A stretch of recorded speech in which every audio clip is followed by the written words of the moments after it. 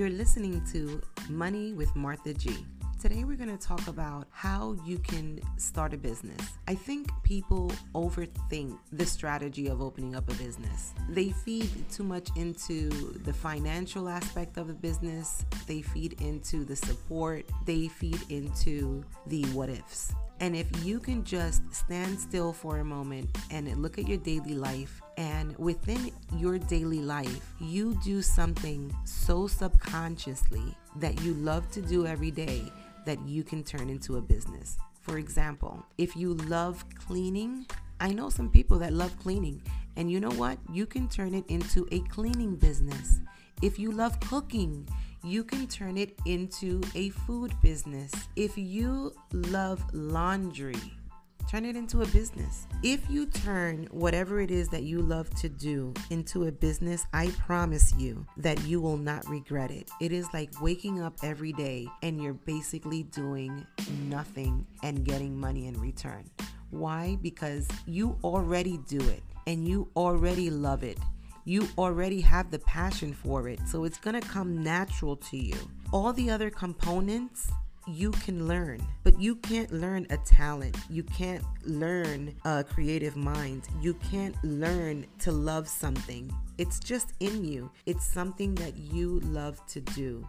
And if you take that aspect of your life and you turn it into a business, you will not regret it. So instead of sitting there and overthinking of all of the different components that a business comes with or what you need in order to open up a business, start by figuring out what you love to do and that you wouldn't mind doing every day of your life. It's not going to bore you. It's not going to stress you out. It is just going to simply enhance your life and motivate you every day to wake up and do that thing that you passionately love to do. And if you've been doing it for a long time now, then guess what? It's going to come so natural to you that just slapping a name on it and making it a business is going to be very effortless. But because we are humans, we listen to the guidance of others that really brings us down. They talk about how you're going to get the money to do it, how you're going to support yourself if you don't have a 9-to-5, and they start to bring that mindset down. Don't allow those people to come in and destroy that goal in you. I think for the most part, stick to yourself, create the plan on your own, go on and listen to people that have already established businesses, how they did it. Some people, they come to me and they tell me, Martha, I want to start my business, but I'm going to start it in such and such year. I'm going to save up and I am going to create this, that, and the other. And they never do. And they never do because it's never the right time. Everybody's waiting for that right time, the right amount of money. It's like having a baby. We don't plan for a baby. If you say, when I have the funds, I'm going to have a baby, you're never going to have a baby. You have to allow life to flow. And right now you have the access to create your own business and you don't even know it. You are on social media. You already post online. You have this platform. You have your own pond in these platforms. Utilize them to succeed in your business.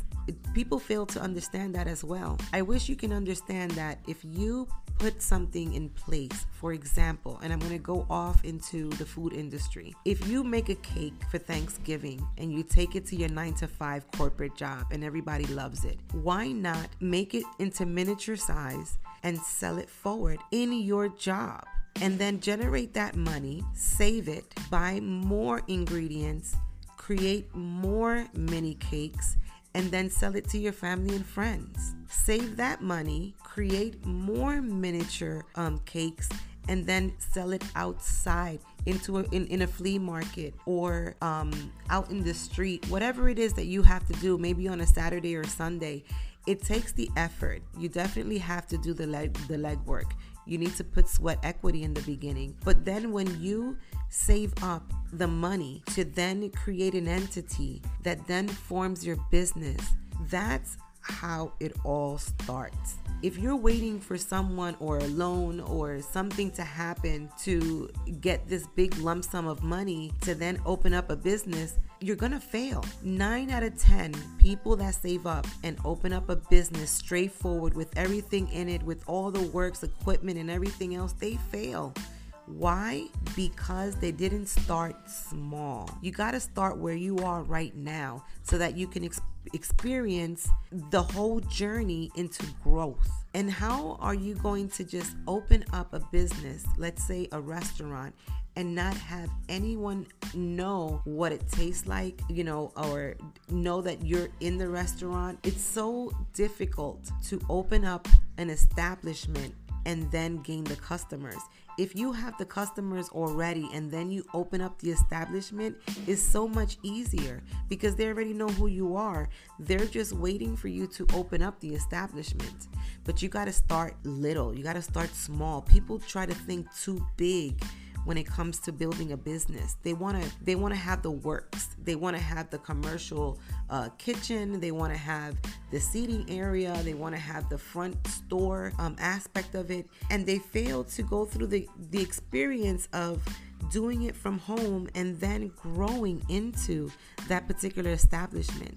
Believe me when I tell you, when you create a journey from nothing to something, you have a story to tell. You have an experience, and you will benefit more emotionally, physically, and mentally if you allow the experience and the journey to flow the way it naturally should flow. So if you want to open up a business and you don't know what to do, look into your daily life. There is something that you do on a daily basis that you love to do, and if you can do it for the rest of your life, you can open up your business. For updates on events, courses, workshops with Martha G, visit our website at www.idealphila.com or any of the social media platforms. Just look for Money with Martha G.